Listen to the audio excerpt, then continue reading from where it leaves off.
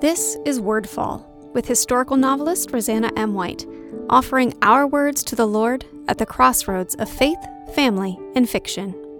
Reflection on my 2022 Word of the Year, Devotion. As December, and hence 2022, draws to a close, it's that time when I pause to reflect upon the 12 months that have just passed, especially in light of my Word of the Year. In January of 2022, I chose the word devotion to guide me into the year to come. As I debated what word to choose and why, devotion came to mind because it would help me focus on what I truly wanted to be devoted to, and then actually spend my time on those things rather than pushing them to the margins in the face of the daily grind.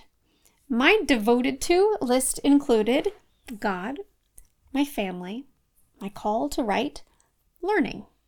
But all too often, those things weren't what was getting my time. Instead, most of my hours and days and weeks were spent doing the things that may have been good, but weren't my passion. They weren't my top of the list. I wanted to refocus for 2022 and free up some time for those most important things and truly devote myself to my faith and my family and my calling. With that in mind, the big thing I did was take control of my design calendar and say 1 cover design a week. My rule before had been 2, but it frequently turned into 4 or 5, plus typesetting jobs, plus white firework, plus everything. It was too much. And I was not only left without solid writing time, I was also left pushing things like my morning prayer and scripture reading into 5 minutes. Not good. Hence that 1 a week cover design rule that I instituted. The result is that I'm already scheduling designs 5 months in advance, so I've had to encourage my clients to think ahead. And there have been times when I've gotten behind thanks to a writing deadline, so a few extra do pile up. But in general, that rule has helped me so much. I'm glad I instituted it, and I intend to carry it forward and be even more strict about it in 2023. My November and December somehow ended up with an average of 4 projects a week again, because I just didn't have the gumption to tell people no. One way I gave myself the space to do this was to start my direct support group, Patrons and Peers.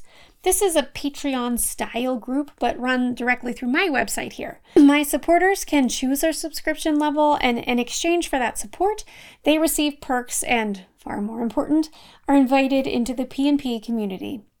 When I started the group, I had this dream that it wouldn't just be about supporting me, but about supporting each other. That it would be a collection of faith-filled believers acting like the church should, loving and encouraging each other. And it is. I am still so floored by this, and I don't deserve the credit for it. It is the remarkable ladies themselves who have made this possible by being open and loving and just filled with the Spirit of God.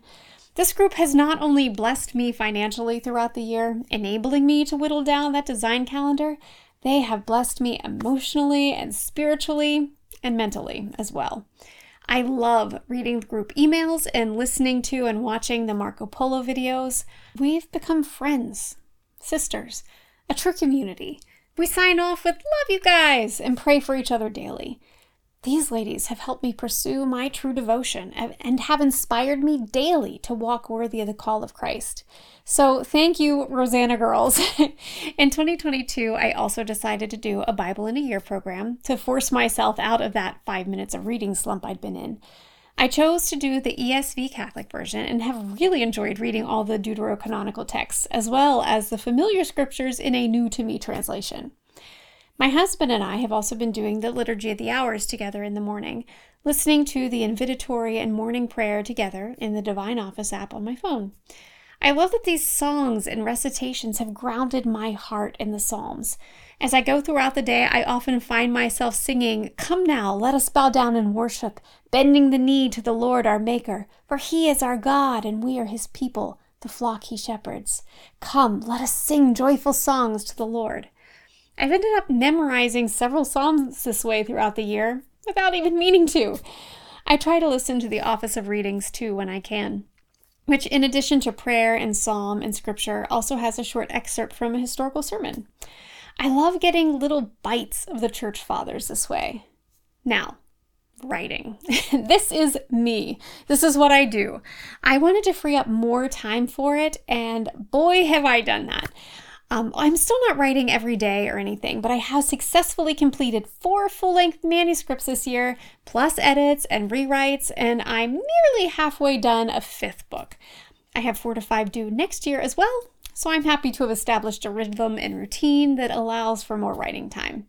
I still am scheduling it, most of it in big blocks, and don't always remember to mark that week off on my design calendar, hence the occasional backups, but that's what's been working for me in this season, so I'm just running with it. And then we come to study.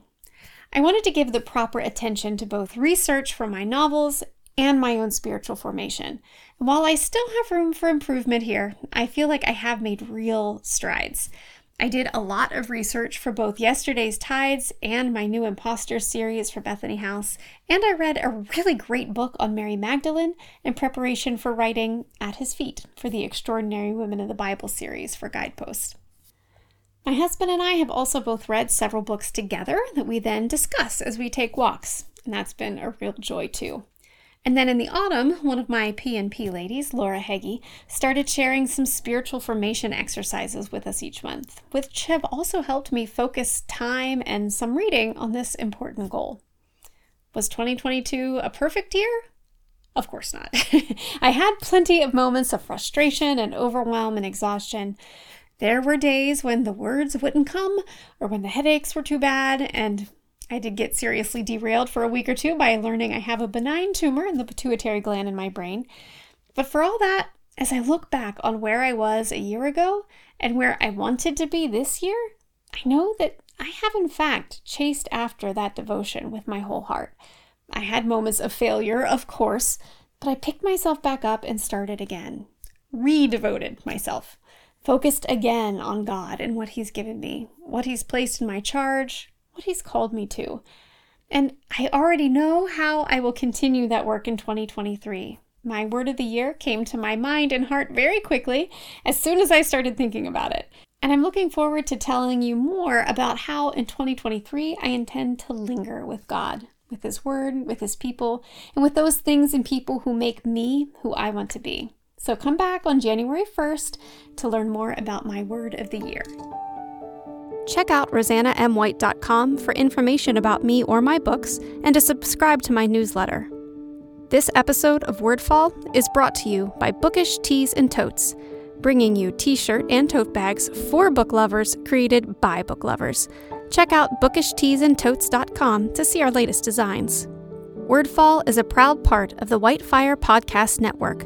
Please visit whitefire.tv/podcast for other shows I know you'll love.